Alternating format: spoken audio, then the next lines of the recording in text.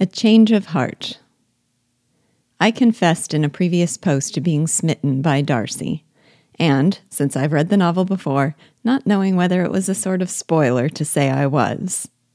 I don't know how the majority of first-time readers feel about the matter, but I did speak to two who said they were not.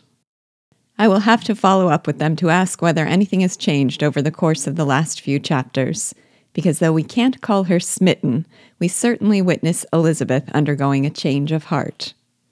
I loved being given access to the external circumstances and the internal thoughts that prompt Elizabeth to look at Darcy in a different light.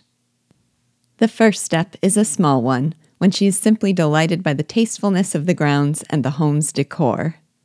A man of unseemly pride, as she once imagined Darcy, might have a home like Rosings, gaudy and uselessly fine. Pemberley, instead, is marked by real elegance and natural beauty.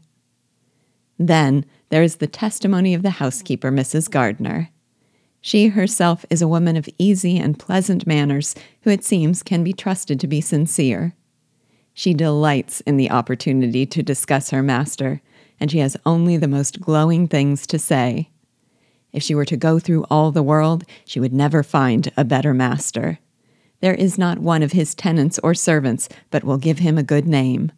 He is the best and the most generous of brothers. Some people call him proud, but she never saw anything of it. To her credit, Elizabeth takes this testimony to heart and engages again in earnest contemplation of it. Quote, "What praise is more valuable than the praise of an intelligent servant?" As a brother, a landlord, a master, she considered how many people's happiness were in his guardianship. How much of pleasure or pain was it in his power to bestow? How much of good or evil must be done by him? Unquote.